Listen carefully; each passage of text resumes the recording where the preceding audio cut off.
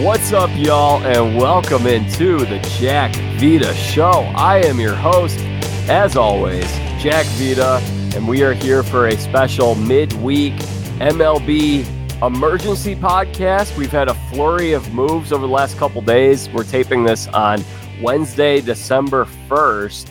Things are about to lock up, it looks like, in Major League Baseball. There's a lot going on between the collective bargaining agreement, the labor meetings between the players and the owners, and we're seeing a lot of movement before this lockout happens. We could have some more big free agents off the board before that. Seems like no one wants to get left behind. We're going to cover everything that's going on right now in the world of Major League Baseball.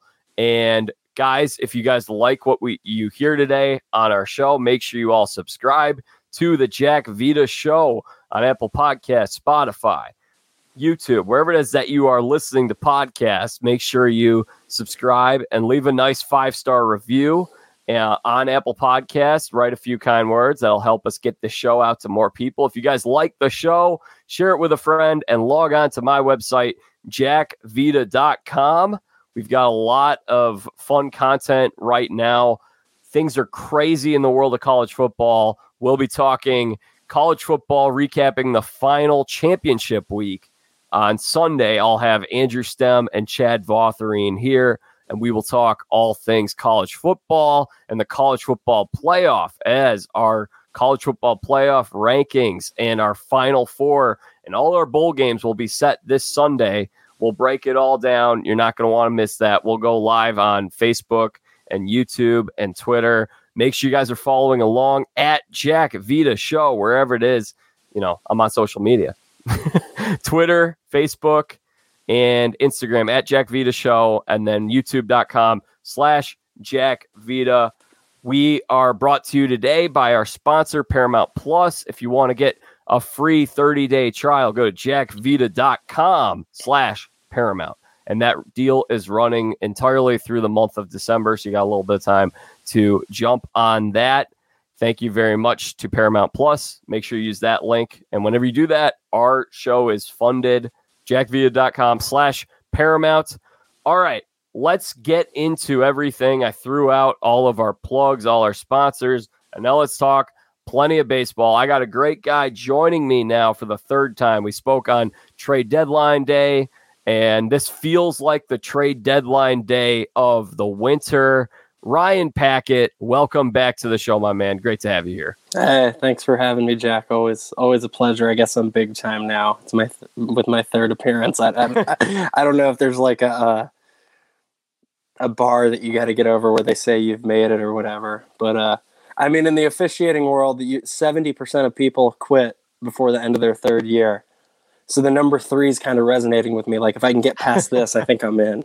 But all right.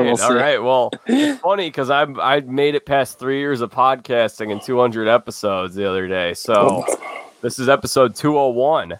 How about that? Oh, wow. All right. Awesome. It's a lot of time to spend editing podcasts. But yeah, you don't even know if you've never done it, I'm sure. We're pushing this thing forward, and hopefully people are getting behind us. Ryan's a huge Reds fan. He's a big baseball fan. As he mentioned, he does a lot of officiating basketball. He's an umpire, does a lot of baseball. Great to have him here.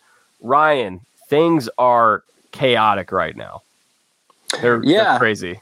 Some teams opened up the back of the trucks and money's just pouring out. I'm looking definitely in the Dallas, Texas area.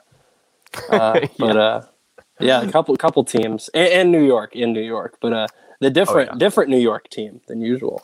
Absolutely. Now, we'll get into why that is in a second, but what is the latest on our labor negotiations? I know you've been tracking this, and do we need a deal? Is it tonight at midnight that the lockout begins, or is that tomorrow at midnight? Well, the CBA will end tonight at 11:59 Eastern time, but I just read like 30 minutes ago that they're done negotiating for today. So everything...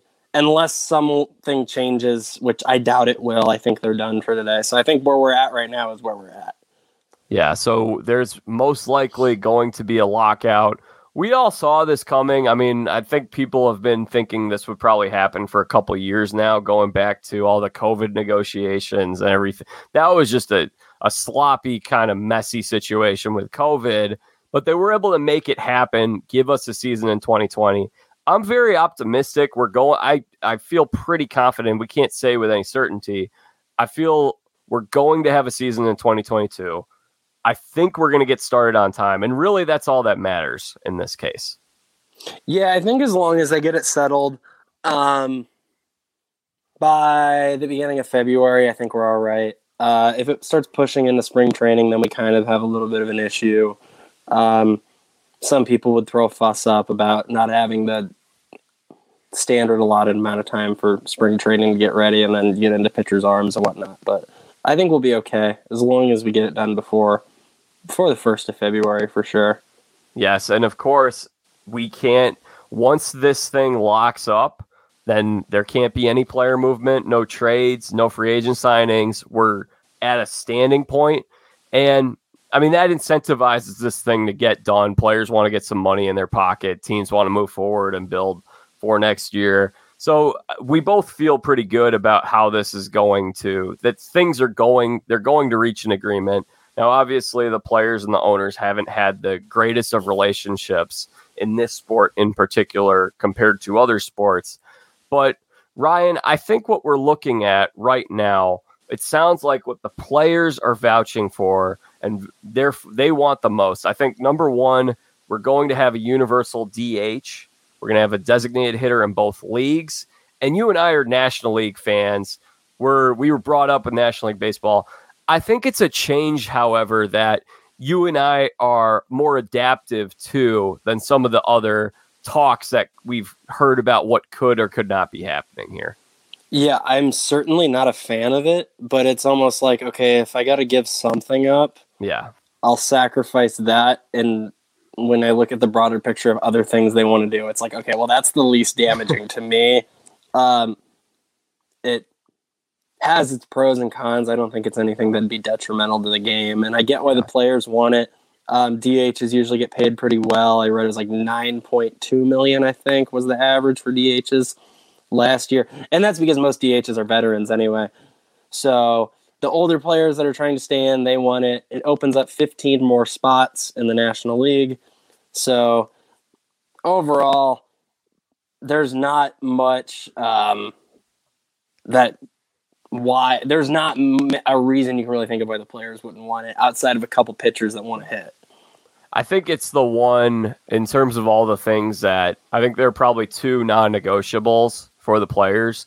I think number one is this DH, and number two is going to be service time, because that's been a thing going back to Mike Trout and 10 years ago, his service time. And even though he came up at a certain time and it wasn't as spotlighted, he wasn't a prospect that people had on their radars quite as much as a Chris Bryant or some of these other guys who've come up since. And there's been so much about service time manipulation. The idea of, okay, for instance, in the case of Chris Bryant was the best third baseman in the Cubs organization in 2015. And he would have started the season if they did not have this rule where, oh yeah, you wait 2 weeks, you bring him up in 2 weeks, and then you get an extra year of control on Chris Bryant. I think what we're probably going to see is, I think this is going to, and obviously there's probably, I might be oversimplifying a bit, but I think what the change is going to be in this case is, instead of it being about how many years you have of control on a guy. So for instance, as it was before, you could bring up a guy at age 23 and you have him for control for 5-6 years up through age 29. Well, now I think what we're probably going to see, and I've heard JP Morosi was talking about this earlier today, the players are fighting for, and I think this is what we're going to end up seeing, some version where it's not based on how many years you spend in the league, it's based on your age. So at a certain age, let's say you hit 26 or 25 or 26, and then your contract's up, the service time, that rookie contract's up, and that incentivizes teams to do the opposite and to bring these players up faster and fast track them so they get more years out of control by getting them up early. Yeah, there's a lot there with what you just said. You can't, as stupid and annoying as it is, you can't fault the Cubs. They would have been idiots to not wait 2 weeks when you get an extra year out of them. Right. That makes zero. I mean, like, yeah, I know you can lose the pennant in April, but I mean, you got to think long term there. It would not make sense to waste that a full year for 2 weeks. I mean, it's just simple math.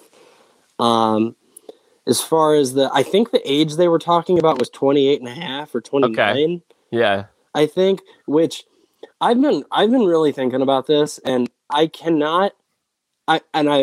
trying to be a good critical thinker here, but I just can't come up with a solution where there's no one's getting in trouble or no one's getting slighted a little bit, because when you do the age thing, it would be better than what we have now. But what about someone like Juan Soto or Bryce Harper who comes up when they're 19? So there has to be a this or that thing, because then if the age is 28, so now what? They get 9 years? Like, no, they're not going to go for that. But so then you can be like, well, okay, let's do it this or that. Let's do it at 29 or 6 years. Well, you still have a problem, because then someone like a Juan Soto or Bryce Harper, it wouldn't have mattered for Bryant because he was old enough, but someone like that, they'll still hold them back if they're 19, 20, 21, because they won't push anyone until they're about 23, because if not, you have that 6 years. So I don't know how to solve that. Yeah, there's going to need to be a bunch of legal terms, and in this situation, maybe it's something where it's performance based, and basically like it's kind of like you're a slave and you earn your freedom by your performance sooner. I don't know how it works. That's a bad comparison, by the way. I'm sure that the players are going to love being compared to that. they're oh man. There's well, they were saying basing arbitration salaries off of just stats. Yeah. And it's like, okay, what do you go off of? Do you go off of WAR, I guess? But then it's like, what stat isn't criticized? I mean, everyone has their favorite stat, and they're like, what do you exactly go by? Whatever you go by is going to benefit someone more than the other. People are going to be complaining about what it goes by. So I don't know. Someone's going to be left out. So there's going to be, I think would you agree? I guess I should ask. I don't want to put words in your mouth. Would you agree that there's going to be some type of reform regarding service time as a result of the CBA? And perhaps, I mean, this could be something that holds this thing up because it's an intricate thing that's going to take a while to figure out. But some kind of reform to it. It's not going to remain the same. Yeah, if this trickles into the spring, it will be because of that. On the player side. Yeah. I think that's even more than the DH, just because it affects everyone more so. I mean, not everyone's going to be a DH. Everyone that plays in the major leagues has to go through those early years. So even if obviously it's not going to affect those that are already in their veteran status, but everyone has gone through that. Yeah, the DH won't be a hard thing for them to agree upon in that regard. So. That's going to be the type of, because I don't know if this has actually been discussed or if it's just kind of outsiders making suggestions, but this idea of a salary floor has been tossed around where teams are going to have to spend a certain amount of money rather than it's basically the opposite of a salary ceiling. I don't think that's a great business for the league to be getting into, because if you start saying, okay, we want a salary floor, and basically what that means is more players teams are incentivized to spend more money, therefore there's more money out there. However, then there's the give and take of, okay, well, if you want a floor, then maybe we can have a ceiling of how much teams can spend. And then you're limiting the amount that players can max out on. So I just don't really see that thing coming to fruition. Yeah, and then the other problem with that is teams can get really savvy and strategic and mathematical and be like, okay, I don't want to get tied down to these players for so long, the salary floor. I still want to tank. So what I'm going to do is I'm going to sign like these 3 veteran players to $15 million a year, even though they're $5 million players. Yeah. I just, there's so many ways to get around it. And, there's ways to get around almost everything in this world. So maybe I'm being too critical, or not critical, but maybe I have to realize that there's going to be a flaw in whatever.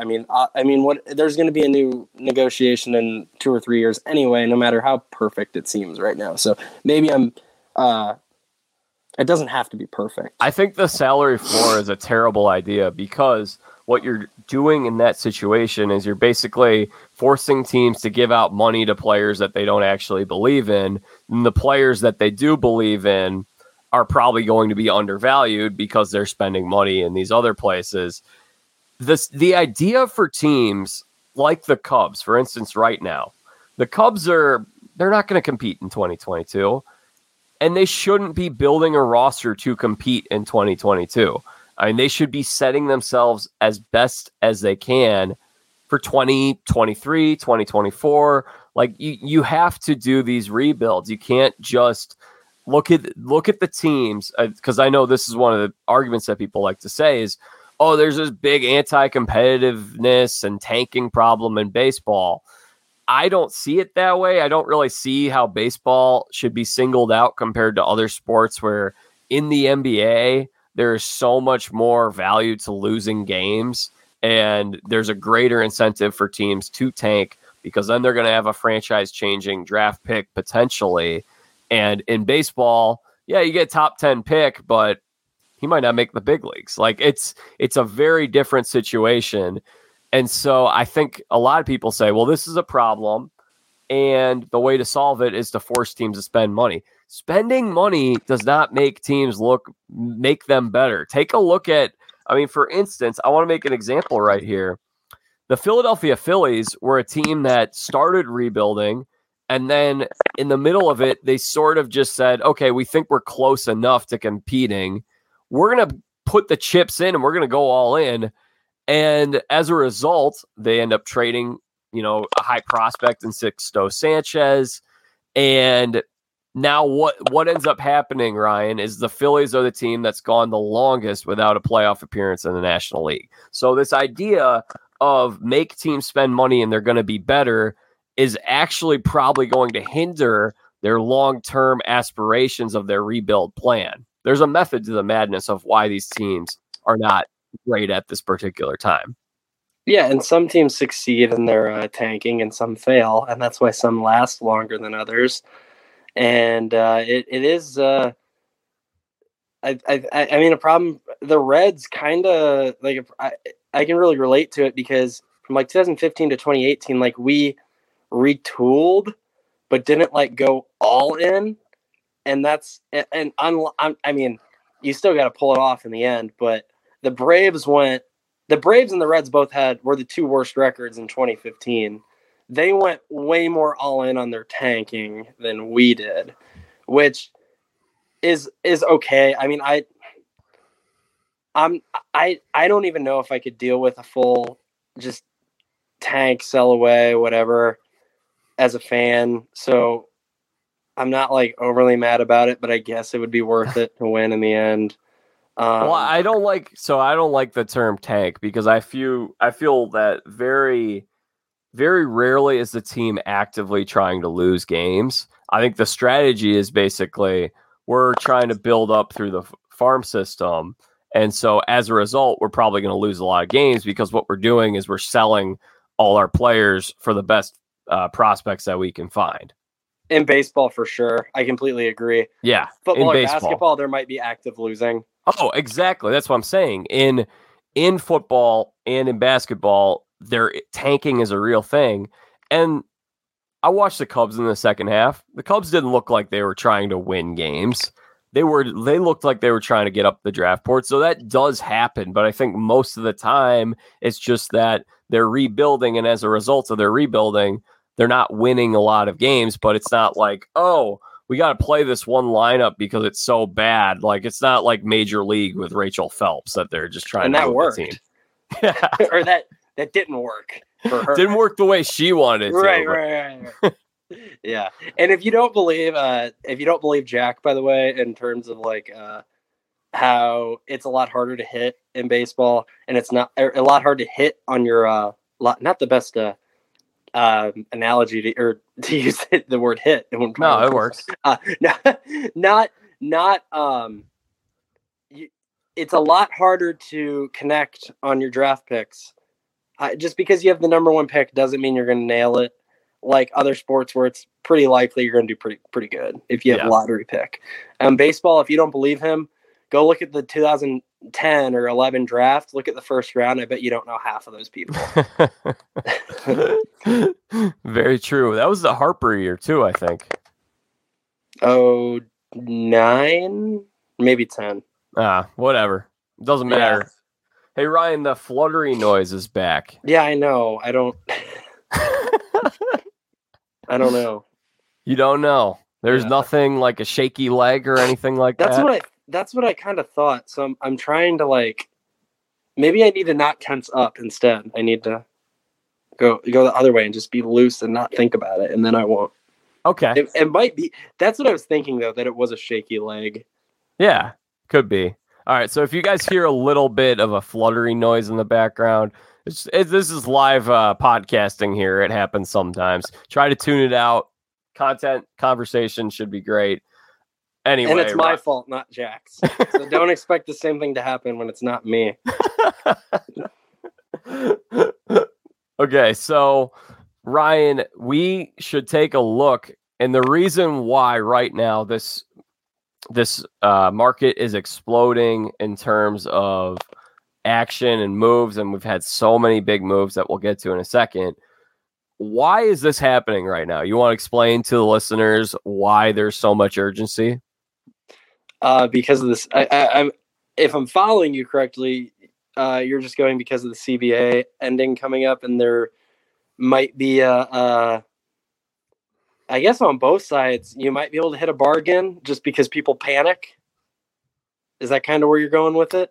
Yeah, I think it's a couple of things. I think number one, the thing that we should be noticing is that there's urgency because one, these players they'd like to have this process done before the holidays. They'd like to just enjoy the holidays and have a nice time and not have to, because it's different from other years. You're basically putting a deadline on, you're either going to sign a contract between now and midnight, or you're not going to sign until potentially January, February, or God forbid, March.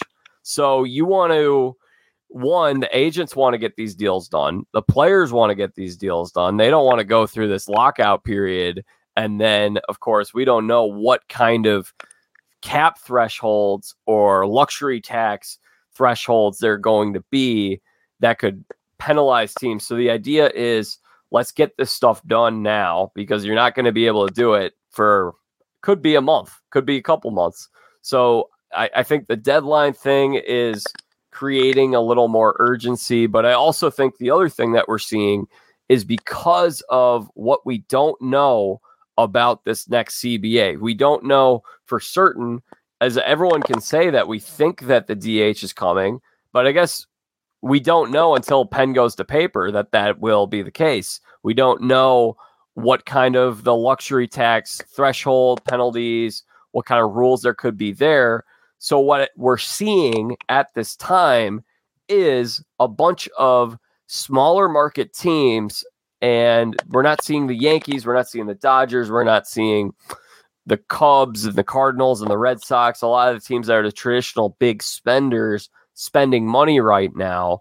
It's teams like the Texas Rangers, the Seattle Mariners. Now, I guess the Mets they've been known to shell out contracts in the past. We've had the Blue Jays spending, Tigers spending, Angels, I guess, will always spend. But most of these teams are in a position where it's like, hey, you know what? We could sign. Right now, are the Yankees in on Corey Seager? Didn't look like they were. So Texas Rangers took advantage of that. Yeah, it's a weird time. It's unprecedented. It's very new, and it depends a lot on what type of player you are. If this benefits you, some of the mashers or just the more pure hitters that aren't as slick on the defensive side, and I think I've just kind of realizing that even more so now myself is that Castellanos, Schwarber, some other of the mashers haven't signed yet. And I think that's because teams are holding out on the DH thing, especially if you're doing long-term deals with these guys. They're already not great defenders at 29, 28. When they're 35, 36, if you're doing long-term deals. But the guys that have signed, like a Seager, a Simeon, Baez, these are guys that are that can hold their own defensively or are elite defenders. So, of course, and I agree with you. I think that's a great point. The Texas Rangers are the biggest spenders thus far. They shelled out a 10-year contract to Corey Seager, 7 years to Marcus Semien. There was another. Who else did they sign? They had a couple other guys. John Gray. Yep, John Gray. 4 years and it was 14 per year, 58-ish, 56. That's a lot of money for a guy with a career. I know the Coors effect, and a lot of people think he could be like a good reclamation project. That seems like a lot for a potential reclamation project. A lot of people are talking about Coors Field, get him away from Coors, and you see an uptick in performance. But his career road ERA is above 4.65. So be interesting to see how that shakes out. That's the thing. Didn't he do better at Coors? Yeah, he did. Okay, so let's not mince words here. It's not a Coors that it's not a problem giving a Coors pitcher necessarily its money. It's a problem giving John Gray this money because John Gray's not that good. Right. I'll be honest about it. John Gray has the tools to be like Kevin Gausman or Robbie Ray or one of these types of guys. Although I actually don't really like the Robbie Ray comparison. A lot of people are comparing him to Robbie Ray. Robbie Ray has had a lot of success in his career. John Gray has not.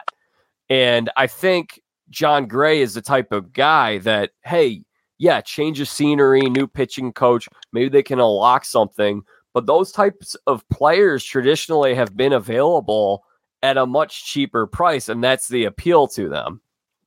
Yeah, it's way too much for not a project necessarily, because he's going to be. I think he's like a number 3, which is great, but it's not 14 million a year great.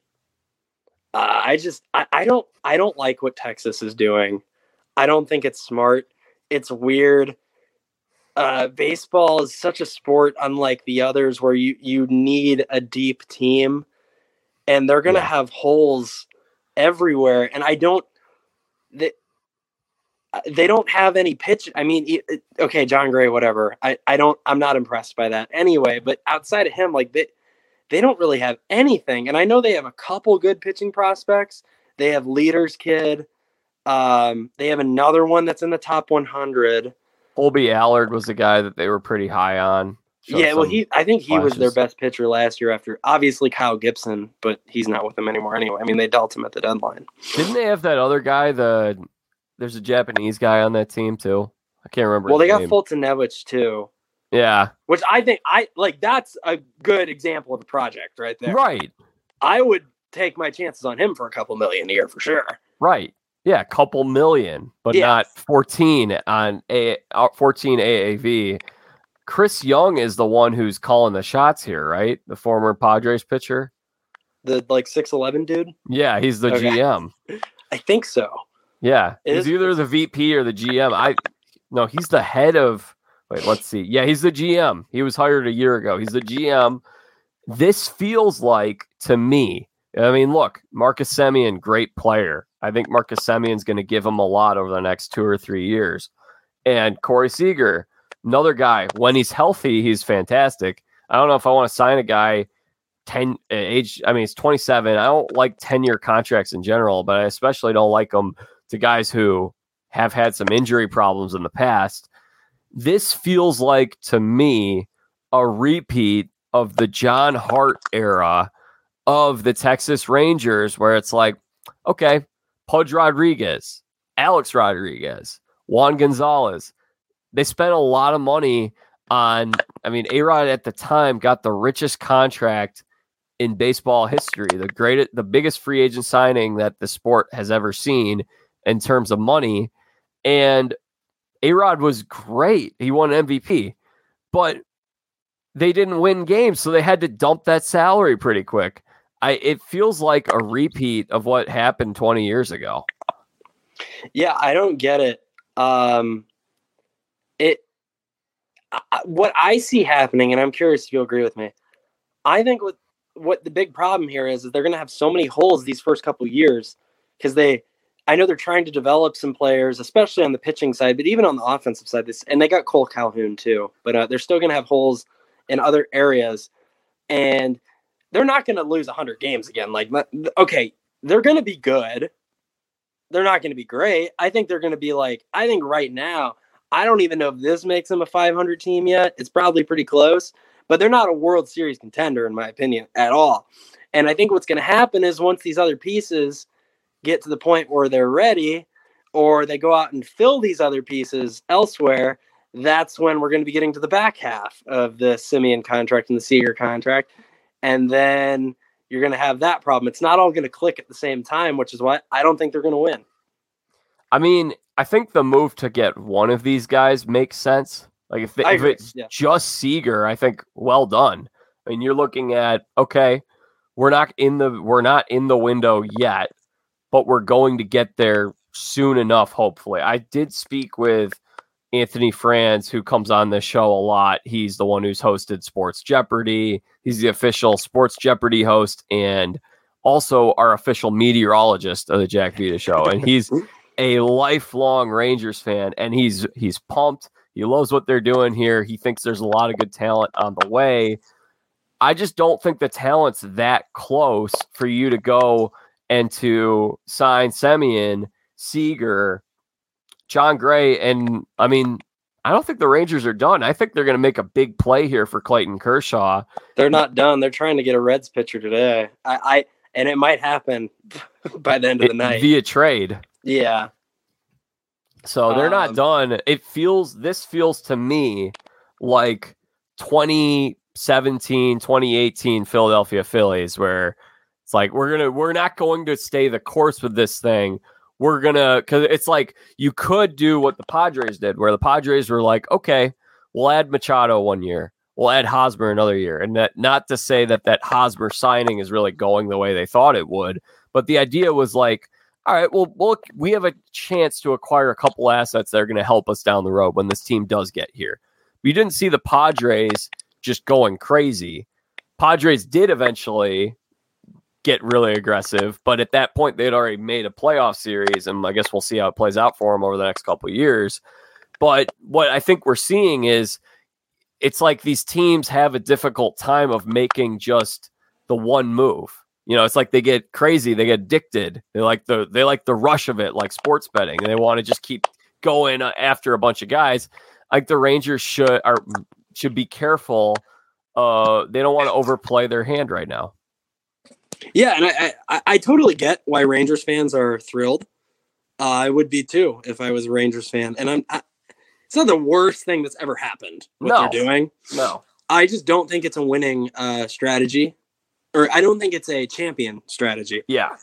They're going to win games. They're going to make the playoffs. Maybe not this year, but they're going to make some playoffs. And I know they've been bad for a while, and I get it.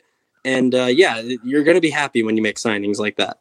But I like the Semien deal much more than the Seager deal. The injury scares me more, and I guess I can't say the 7 years to 10 year thing because I think Semien's about probably 31. So both their deals go through age 38 or 37, 38. Seager's is to 37. Semien's is to 38. How many of these long deals have we seen really work? Very, very few. I think the best example of one actually working would be Max Scherzer, but that's one of the greatest pitchers that's ever touched baseball mound. Yeah. and that was only 7 years. I mean, I know 7 years is a lot, but it's not 10. Yeah. I mean, like the Pujols one was terrible. I mean, I don't want to sound like a homer.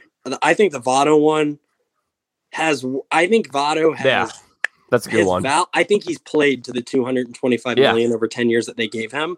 I agree. I do think it's probably hindered the Reds in some ways in terms of us being able to put other pieces around him. But as far as him playing worth that, he's done that.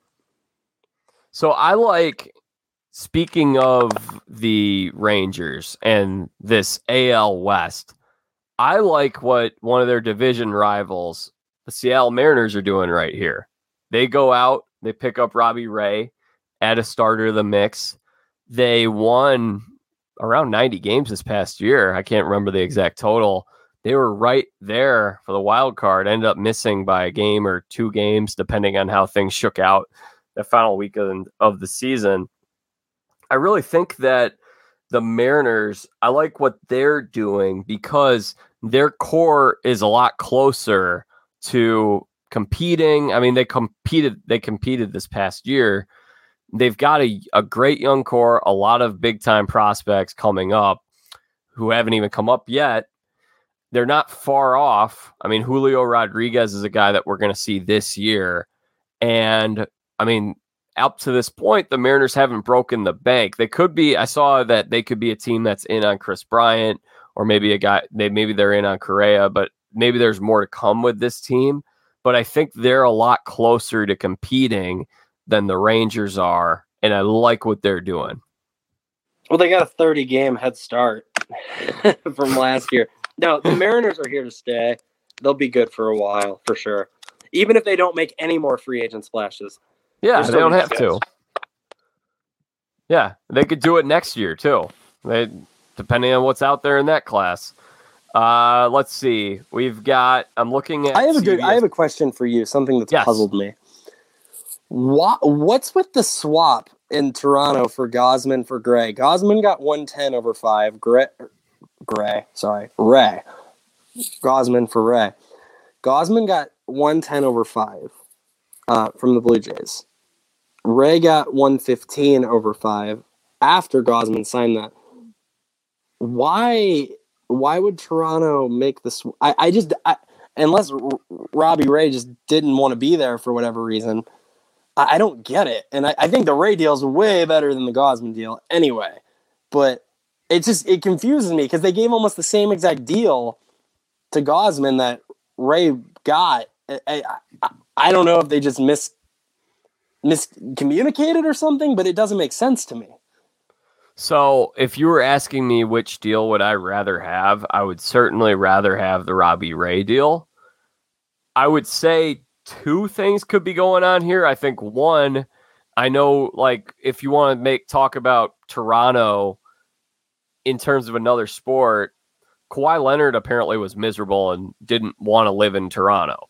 And Toronto's long been a hard place to get players to come to. And especially right now, I mean, they're even harder on the COVID lockdowns than the United States are I guess I should say than some parts of the United States. It's cold up there. I don't think Toronto's for everybody. So I could see Robbie Ray saying, well, I'd rather live in Seattle than Toronto. That's number one. From the Blue Jays end of things, who knows? Maybe there's some kind of friction between him and there's a person. I'm not to say that there's a personality thing. Maybe they weren't always seeing eye to eye. And maybe they see some type of thing up close that we don't see in terms of why they think he could decline. Those would be my only guesses, I guess. I don't have any sources on this, but if I have a choice between these 2 contracts for my team, regardless of who my team is that I'm assembling a team, I would prefer the Robbie Ray contract. Yeah, I think that the Robbie Ray contract right now is incredibly risky. So I get why they would pass, but I think the Gausman deal is even more risky. Yeah. I think they're both very risky. I think the Robbie Ray deal can really end up being a great deal, but it's high risk, high reward. I think the Gausman deal is more like high risk, like medium reward. They're both two guys that have just kind of put it together very recently. Ray's always had the stuff more so than Gausman. His was more control. I mean, Robbie Ray was pretty bad in the shortened. I know it was a shortened season, but he had like a 7 ERA. Yeah, I don't like to pull too much from the 2020 or the 2020 season. There's just so much that was just off about that year. You're not having any fans, and you're only playing your own division, and then the corresponding American League or National League division. So I'm willing to give him a pass for that. I do think the Robbie Ray contract could be a great one. I think Gausman could end up being very good for the Blue Jays, though, too. I know that they got a lot out of Steven Matz. They got a lot out of Robbie Ray, and those were guys who were undervalued at the time. Maybe they're paying Gausman a little more, but I guess we don't know what this market was dictating. I guess if these teams are willing to give as much money to Eduardo Rodriguez and John Gray, then I guess that's what Gausman costs you in this current climate. So I don't know. I guess we'll see how it plays out. I gotta be honest with you. I really liked what the Blue Jays have done recently, like in the last couple of years. I really hate this Gausman deal. I don't think it's going to go well. I could see in the third year of this deal, they're paying a $22 million for someone to come out of the bullpen. Yikes. Yeah, that's a good point. I don't. He didn't do nearly as well in the second half of this year. He was in a pitcher's ballpark. Great defensive team behind him, too. Yeah, I think he can be an elite reliever. I just don't see his stuff working long-term starting-wise. He just doesn't have he has a fastball, a great fastball and a great splitter. Okay slider. That's about it. And I don't know. I just don't think I don't see this working well long-term for him at all. I don't like it. Yeah, it's interesting. I mean, have the Blue Jays done anything else up to this point other than Lou, Semien, and Robbie Ray? I don't think so. I don't think so. How are they going to replace Semien's production? I mean, that was an MVP, top 3 MVP type guy. The last 2 out of the last 3 years, 2020 again, that he didn't have a good 2020, which brought down his value last year, and they were able to get him on 1 year. He hit 45 home runs as a second baseman and was fantastic for them. What do they do? I mean, we'll go Moneyball. There's no replacing him. But I guess they're going to go to Biggio, right? Yeah, guess so. I mean, he plays second. Yeah, I mean, are they going to try to get a bat out there that's on the market, do you think? I would focus more on pitching. I think even without Semien, I think their offense is good enough. I like the Berrios extension. Yeah. I do like. I like that too. He's been consistently solid, I'd say. Yeah. I don't know. That division's so tough, though. I think they almost have to be thinking somewhat long term. Ryan, am I wrong for still not really taking the Mets overly seriously? I mean, Steve Cohen is just putting it all out there on Twitter, and I don't think this has been a team that's been dysfunctional. You're in the New York media market. I don't think it's smart to be putting it out there on Twitter. He's going out. He's spending big money. They signed Scherzer to. This is the richest AAV contract ever. It's 3 years, $140 million. So you're seeing like 43.3 annually for a guy who's age 37 now. I love Scherzer, and I like some of these guys that they picked up. They picked up Starling Marte. They got him on a 4-year deal. They picked up Mark Canha. I don't know if they've done anything else Eduardo Escobar was the other one. So individually, I like those pieces, but it just feels like every year it's the same story with the New York Mets. No matter if they're picking up Lindor or whomever it is, Jose Reyes, it's the same Mets. Yeah, I get that. I think people, I don't think you are, but I think some people are just too much like Metting that, like Oh, it's just the Mets, I actually like the Scherzer deal. It's incredibly risky. Like, let's not. I mean, it is only a 3-year deal, so it's over quick. I'd much rather give out a front-loaded deal like that than have a deal that you're paying for 7 years. I know there's the age thing and all of that, but in general, I would rather say, okay, depends on the player, but in general, if I could give Corey Seager this much money for 3 years rather than the 10 years, I would totally do it. Over Scherzer? No, I just meant okay. If I'm signing Corey Seager and I have the option to give him the Seager or the Scherzer contract versus the contract that he got, I'm going to say, give me, you can have your 45, 50 million each year for 3 years. And then if it doesn't work, it's a short-term deal. That's the one thing about it. And there's a reason why Seager wouldn't accept that. And that's because of the proven decline of most people. I just like the Scherzer deal because I think the formula for the Mets, I don't know if this is what they think their formula is.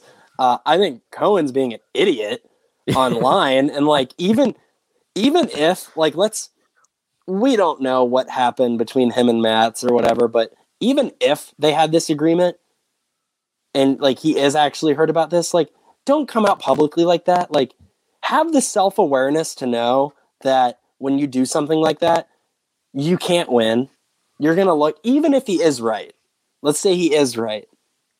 Does he lack self-awareness that much to think that people would actually side with him, or the majority of people? He's a New Yorker. There's a different culture over there. And you can be like, well, he doesn't care. Well, if he doesn't care, then there's no need to say it in the first place. So I don't know. That's just, it'll be stupid. Be real interesting to see what happens with Marcus Stroman, because I think he's also... Well, he's not going to the Mets. Yeah. He also uses Twitter very foolishly. Yeah. And just immaturely. And honestly, that would be a reservation for me at this point. You're a 30-year-old man, and the way that he uses Twitter is just... It's just immature. It's foolish. It's like he's stirring the pot. He's called out. I know there have been times where he's throwing the Mets under the bus, either on Twitter or to the media. That's a red flag number one for me. And then, he's just not. He's good. He's not Max Scherzer good. So that would bring down his price value to me if I'm another team that's potentially signing him. Yeah, I want him to go to St. Louis so bad. Just because I want St. Louis to have people that are unlikable, and they don't have that right now, and it bothers me. You want them to have someone that'll just tank their clubhouse culture. I just want them to have someone that I can hate, have fun hating. Right now they're too okay. Molina and Wainwright, I know they're guys, but they're out the door soon. They're real guys that are going to be going for the next few years for sure are Goldschmidt and Arenado. And who has a bad thing to say about those guys? Yeah. I even want to root for them. And I hate it. It's I want to root for Tyler O'Neill. I like these guys. So get a Stroman in there. Get someone I can hate. That I can point to that guy and be like, yeah, that's why I don't like you guys. And it was also why speaking of idiots, I was really hoping the Reds would non-tender Amir Garrett, and we didn't. I can't stand him. It was one thing when he actually pitched good and acted like an idiot. If you're going to act like an idiot, at least be good. He wasn't good last year.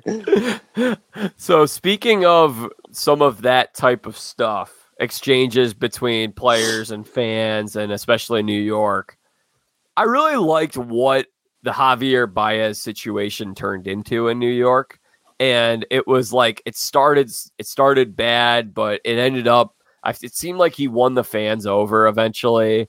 And I think he was him doing the thumbs down thing was him kind of having fun with them and being look, I'm a thick skin guy too. I didn't think it was him being sensitive. I thought it was more all right, you want to go after me, I'll go after you. I'm not going to be here very long.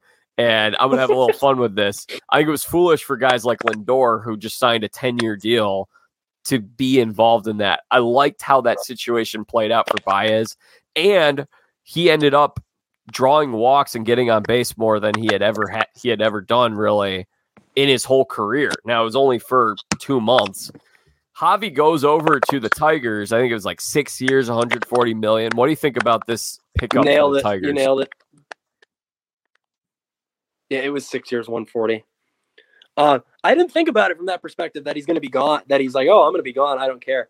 By the way, like, fans that boo their players, like, it's just stupid. It irritates me so much. It's just, I don't know. I feel like not everyone, but for the most part, like, those players are out there giving it their all. And, like, I don't know. I mean, like, they owe the fans some because, we, like, help pay their salaries, I guess, in terms of, like, ticket sales and merchandise and whatnot. But, I mean, they don't owe us their lives or anything. And, like, they're free to do what they want. And I don't like that. I've never booed a player that was on a team of mine. I can't really assume that I ever will. Maybe, like, if Trevor Bauer came back, I'd probably boo him. But that's kind of where I'm going with that. No, there are reasons that to boo players. I mean, there's a reason why Ryan Braun got booed all the time. Yeah.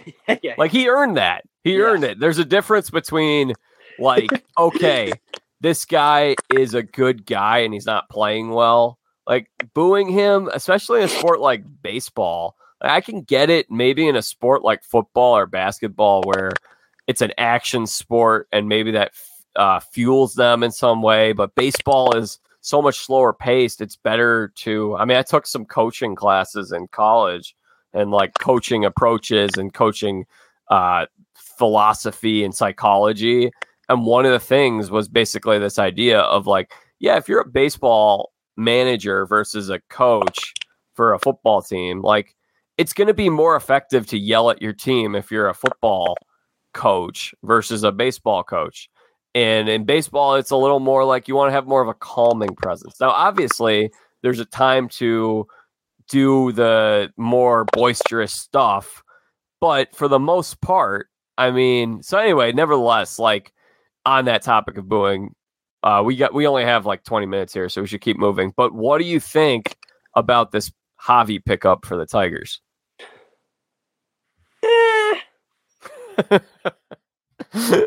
I don't know. I think it can go either way. Yeah, I agree. I don't want to say it's terrible. I'm not partial to the low walk rate.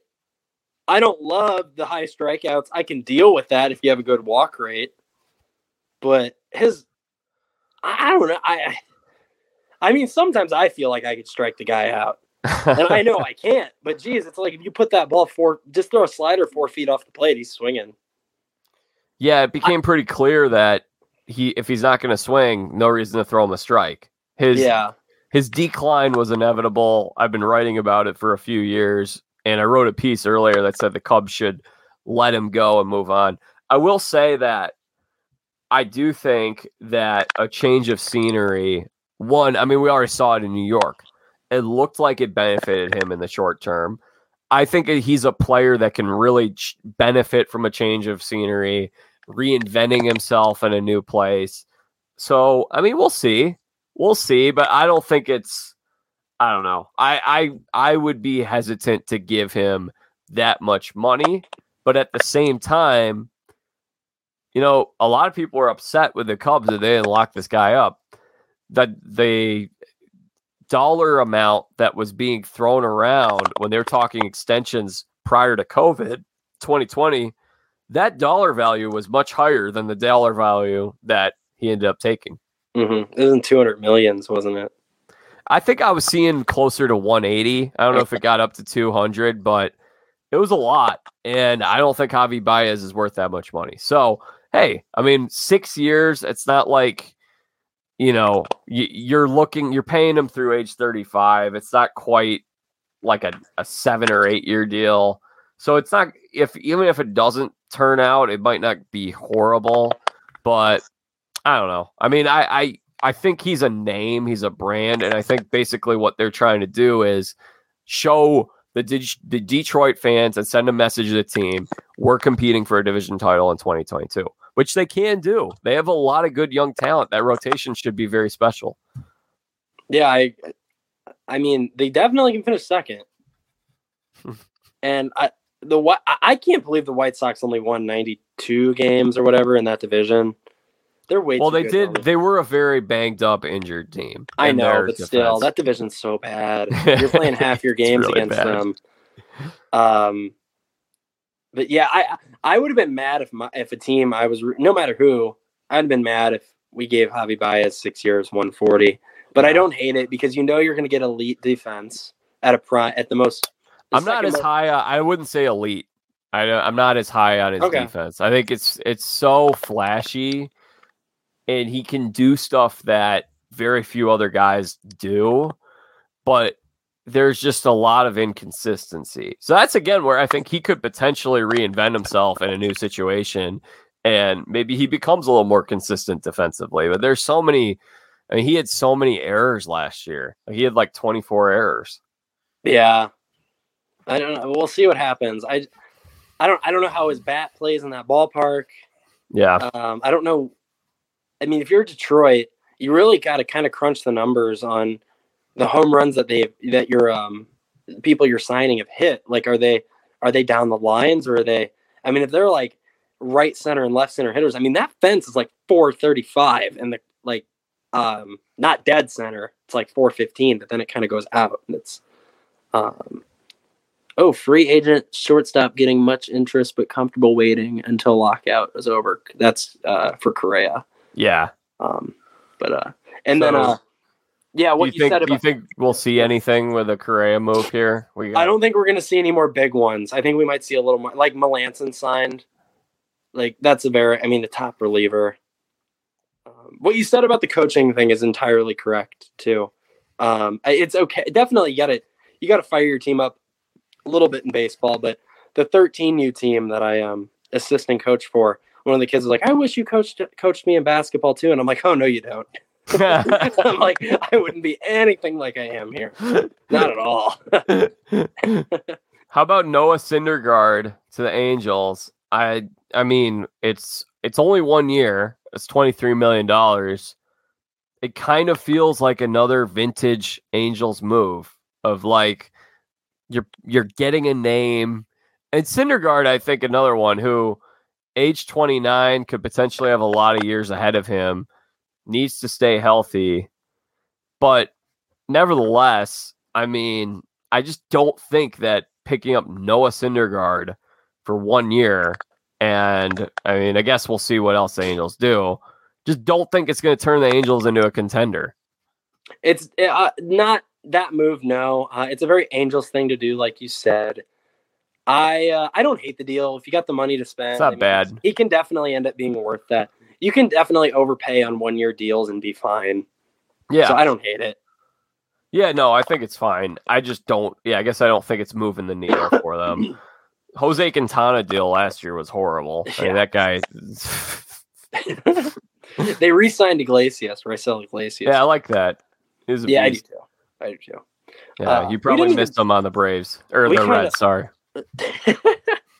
The Braves liked hitting off him in the playoffs in 2020. I didn't even think about Scherzer and DeGrom in the playoffs, though.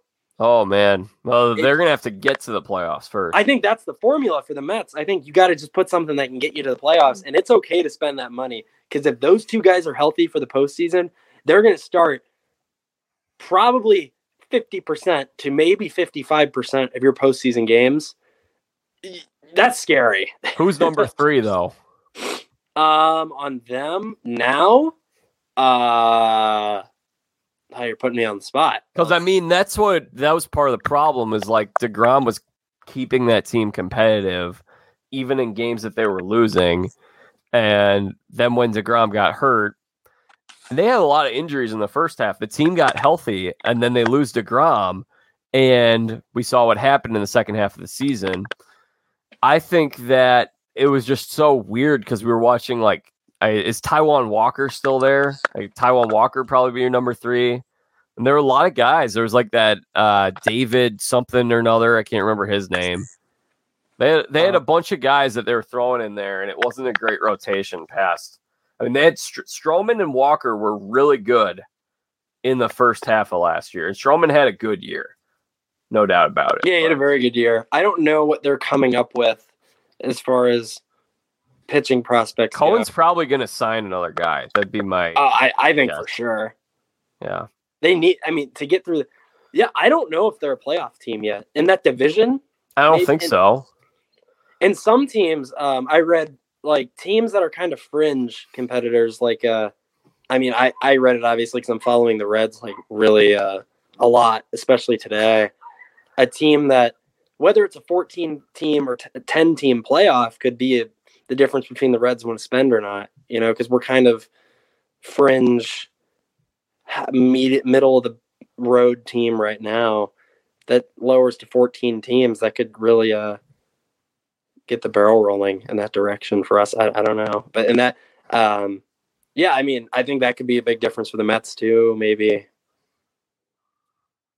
But yeah, they're not good enough yet to be like, okay, we're definitely in the playoffs. One thing that was interesting was the Cubs went out and they signed Clint Frazier, and they, for whatever reason, decided to extend or they tendered Ian Happ. When I saw that they were getting Clint Frazier, I thought, okay, they're going to let Ian Happ go because that's basically it's not the exact same player, but it's two guys who are awful defensively. I mean, Ian Happ is probably the worst defensive guy I've ever seen try to play center field in my life. And they finally figured out. You're not that old. Yeah, it's true. But I guess I should say over the past 5 years. And they finally figured out this past year, Ian Happ's not a center fielder. He might not even be a left fielder. This is like a DH, and I don't think he swings the bat well enough. I really thought that they were going to move on past him. Maybe they think they can trade him. I guess they're going to hang on to him. We'll see. But now you bring in Clint Frazier. Now, Clint Frazier might be a solid buy low. See if there's something there. DH is probably going to come to the National League. But that's what's going on in Chicago over here, and the fans are pumped about it. You should be happy about the Frazier, or the Chicago fans should be happy about the Frazier deal for sure. I know a lot of teams wanted him, and I don't know how much you're paying him exactly. I think it's $2 or $3 million. Not much. That's a solid buy low. Definitely worth it, especially you definitely taking chances on guys coming out of New York. I mean, they can really, especially someone like him. You don't know how he's performed outside of New York. It could really, it's textbook low risk, high reward with that deal. Yeah, Ryan. The other one I think is really interesting. We haven't touched on. I'd say the other biggest move is Byron Buxton signing an extension. The Twins giving him 7 years, $100 million. On average, how many games do you think Byron Buxton has played over the last? I mean, he's only played 5 full seasons. So we're not counting COVID year. We're not counting the year he got brought up in the middle of the season. Average amount of games. How many would you guess? Do you know the answer to this? Yes, I calculated it earlier. I'll go 67. So it's a little more than that. I think it's like 79 or 80. Okay. So basically, what we're saying here with Byron Buxton is I know a lot of people love him, and I like him when he's healthy, but part of the job is being healthy. I mean, that's part of what makes you a good player, is showing up to work consistently. You're looking at a guy who plays half the season on average. He's only had 1 year where he played, I think it was like 140 games. That was, I think it was 2017, I want to say. He looked great this past year when he was healthy. He played 60 games. So basically what you're paying for right now is like 7 years, $100 million for a guy who's playing half a season. So that's basically 7 years, $200 million for a guy who is healthy. That's what it translates to. You know, Jack, I think he just might be good enough to be worth that. And that's why I like the deal, because I think if he plays at the rate if he plays half the season every year the next 7 years, and of course it's not going to be half the season yet. Like there might be a close to a full season in there, missing a whole season, But I think that it's not a terrible deal if that's the case. It's not great. No, it's but not I think terrible. He'll play good enough to where it's not like killing them financially. Yeah, it's not a lot. And then if he ends up being healthy, it's obvious. I mean, if he ends up being healthy and playing like close to what he's played like, it's going to be a bargain. So I don't hate it. I mean, that's an if, though. I just don't think I think what I would have done, and I guess they could still do it, I would trade Byron Buxton. I would have traded him last year at the deadline. I mean, last year, again, we're looking at an elite outfielder defensively, but for his 7-year career, you're looking at a career 248 hitter. He's, let's see, 299 OBP for his career, and Gold Glove defense. Gold Glove defense, yeah. So I don't know. I don't think. I mean, he had a great first half last year before he got hurt, but that was a 60-game season. He basically played a 60-game season. He played 61 games. It was the best we had ever seen of that. I hope for his own sake that this is what Byron Buxton becomes. He stays healthy. He plays up to what he did last year, and he ends up being great, like he looked when he was the number 2 pick of the 2012 draft. But I'm just color me skeptical, I guess. Yeah, and I get why you should be, but at the same time, I think that if you're Minnesota, it's something you have to do. It's a risk you have to take. That's a fair point. You're not really attracting massive free agent. I mean, they might be at the yeah. Not that. I mean, I have nothing against the Minnesota Twins. I'd love to see them succeed, but they're probably pretty low on the destination. What do you think of Steven Matz to the Cardinals? 4-year deal. It's like 4 years, $40 million or something like that. They need it left-handed pitching. They really have none outside of Matthew Liberatore, who's a top prospect that's coming up. I mean, they got the deals that we all made fun of. The J.A. Happ and John Lester. Wow, that's really going to do something for them. Hey, without that, they might not have made the playoffs. So. Yeah. But those guys aren't coming back, and they need a lefty. So if Matt stays healthy, which seems to be the reoccurring theme here, if we like these deals if they stay healthy. Same thing with Verlander, the only other big one we really haven't talked about. If healthy, can't believe he's going back to Houston after like being MIA all year. But hey, how about good for Kendall Graveman? He gets a nice paycheck from the White Sox. Really put it all together last year as a reliever. Talk about reinventing oneself. He had struggled quite a bit as a starter in his career. Saw an uptick in his velocity pitching out of the bullpen last year for the Astros and the Mariners. It'll be interesting to see this White Sox bullpen. What do you do with Kimbrel? Are you gonna? He's going. He has to be going, right? Yeah, I would think so. And I know this is stupid, and I've thought this for so long, and I've just finally given up. Craig Kimbrel, like a guy that good, or anyone, like, why does it matter if it's the 8th inning? If anything, he should be better in the 8th inning. Just not going to be the case with him. It's not going to happen. He has to pitch the 9th inning. It just is what it is. It's stupid, but it is what it is. It goes to show that as much as you want to do a Moneyball approach or a rotisserie style fake baseball league or whatever you want to, whatever it is, there's a human element to it. And some guys, as much as you want to take an advanced analytical approach, they are not robots. They're not just, and it's not an equation. It's not something you can plug in on a computer. It's just, it is what it is. There's a human element to it. I think he's a good example of that. Mm-hmm. Yep. All right, Ryan, we're wrapping up here. Anything else that you want to touch on? The Marlins have made some moves. I'll let you lead the conversation here the last few minutes. Well, the Marlins have, and I think the Marlins are in a position to be very, very good for a long time, actually. I think they're just you could kind of compare them to the Mariners. They're about 2 years behind, though. Yeah. They got the pitching. If they can get some bats there, I think they'll be good. I think Avisail Garcia for 4 years, $53 million is a very good deal. I think that's going to be a bargain, honestly. And then they just got Joey Wendell today. I think that's a great deal too. But then again, it was with Tampa, so I'm sure somehow, some way, it'll be phenomenal for Tampa.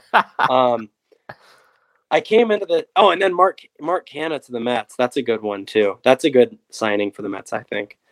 Yeah, he's a good player. And Marte, yep. Mentioned that a little earlier.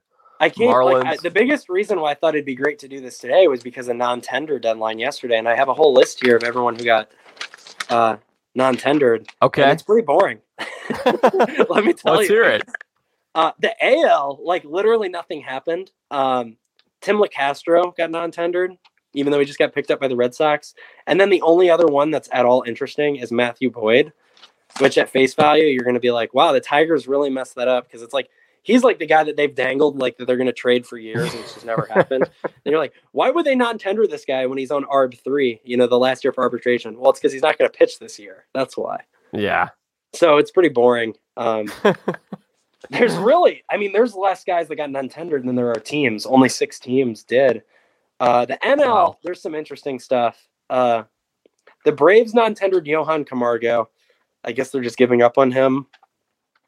And then it's funny. I saw that and I forgot that he was on the Braves. He was non-existent on this championship run. And by the way, Braves have been silent. They haven't done anything. Yeah. They'll bring back Freeman. That's not surprising, though. I mean, yeah, they're going to bring back Freeman, but the way that Anthopoulos has run this thing is yeah, we're not going to overspend and get really aggressive. We're going to find the most cost-effective deals that we can that'll put us in contention. So I would expect them. They're going to bring back Freeman, and then they're going to bring. I think they'll bring back one of those 3, potentially 2 of those 3 outfielders that they had last year that they picked up at the deadline. I guess there are 4 of them, but 3 of them are free agents. Yeah.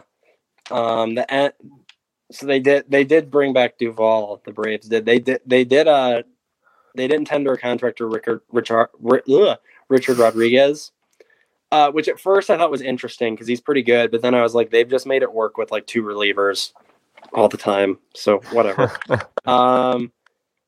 Anything other stuff? Brewers non-tendering to John Curtis kind of stood out to me. Made me realize that maybe the Reds aren't the only other team that are trying to cut costs in the NL Central. Marlins gave up on Luis Brinson, which was kind of shocking. Pirates gave up on Steven Brault and Chad Kuhl and Colin Moran. That's weird. Yeah, I thought they could at least trade them if they're They could have. I really think they could have. I mean, it hurt that Brault was injured this past year. I think Brault is he'll be a good guy that he'll either land on a team as a back end of a rotation type guy, or he could go to a contender and maybe they use him as a reliever. And he has this next kind of chapter of his career where he's a reliever. He was really good in 2020. Yeah, he was. And that's about it. Padres didn't bring back Strom or Winginter. They're both relievers. So I don't know. That kind of surprised me a little bit there. But other than that, pretty boring as far as that goes. Gary Sanchez was a big one that they thought might not get one. I guess Ian Happ would have been kind of the eye-catchy one. There were a few others, and they just didn't happen. Yeah. Oh, well, that would have been interesting. But, hey, good for them that they have jobs. Job security. Yeah, right. Boring for us, good for them. Yeah. All right, we're gonna wrap this thing up. Anything else you wanna make any predictions here before we get to? We're about at the time of this recording. We're about 6 hours out from the deadline. Don't be surprised if Sonny Gray's a Ranger by the end of the night. That's about it. Would you be okay with that? Well, that's kind of an open-ended question. What are we getting back? I'm okay with us trading Sonny Gray. 1 year left, $12 million. I think we can get more value in return because I think our rotation, will be a little lighter, but I think we have enough young people to where I think we'll be okay without him. It's a risk I'm worth taking. Yeah, I think that with him, it's interesting because I think that the Reds were able to get him at a discounted value. And yeah, then we won that deal for sure. Won that deal. He came back to vintage Sonny Gray. He was great the last few years. I mean, he wasn't Cy Young. He won a Cy Young and with the A's. He didn't do that in the National League, but he was a top 15 pitcher in the National League last few years. And yeah, he's a guy that you could definitely you bought low on him and you're selling higher on him than when you bought him. Hopefully. And if we keep him, that's all right too. I'm scared we're going to deal Castillo or Malley, though. That better be a haul. It better be a haul. How do you feel about, so the one more thing on the Giants, who we didn't really get to today, but they lost Gausman. They are bringing back DeSclafani and Alex Wood. It looks like then they brought in Cobb, too. Yeah, they brought on Cobb. How do you think, I mean, those are two former Reds pitchers right there. Calling Alex Wood a former Reds pitcher is kind of 7 starts worthy. I saw one of those 7 live too. I think 12 million or 25 million over 2 years for Alex Wood is a bad deal, just given his track record of staying healthy. DeSclafani, 3 years over 36 million. That's a good deal. I really like DeSclafani. Me too. I like him a lot. Yeah. And they were right to not give Gausman that money. I'll stand by that one. So I think they're doing fine.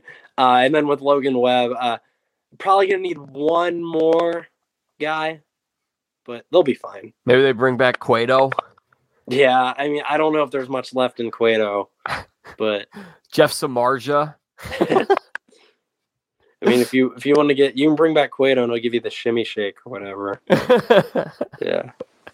You know what's funny is on CBS Sports' top 50 free agent rankings, Corey Kluber is 29. He's above Steven Matz, Carlos Rodon, Zach Greinke, Corey Knebel. Who just signed Yeah, Knebel just signed, by the way. He's going to, I'll pull this up real quick, go to Rosenthal's Twitter. Ken Rosenthal, shout out to him. Always on top of all this stuff. Phillies, they needed bullpen help. That's a really good move. They're going to need more than just Knebel. They're going to need a few guys. But that's Mark Melancon heading to the Arizona Diamondbacks. I don't know what the Diamondbacks are doing. Has Kluber signed? Yeah, he's going to the Rays. Okay. This is a vintage Rays guy that they're going to pick up and they're going to sell him at the trade deadline. I mean, there's a non-zero chance he becomes a top 10 pitcher again for a year. Half year, and then you trade him. Right. Yeah. Okay, well, Ryan, this was a lot of fun. I know you got places to be. I need to hit the exercise bike here, so I am going to let you go for now. But would you like people to follow you on Twitter or anything of that nature? Nah, I'm good. Thanks, though. If you care enough, you can come find me. All right. Well, we'll definitely be having you back sometime to talk some college hoops and potentially some more hot stove / labor stuff. When you're a future law student, so you nailed the stuff on the labor case here. Did I? That's not the type of law I want to do. So, all right. Great job. Great having Ryan here.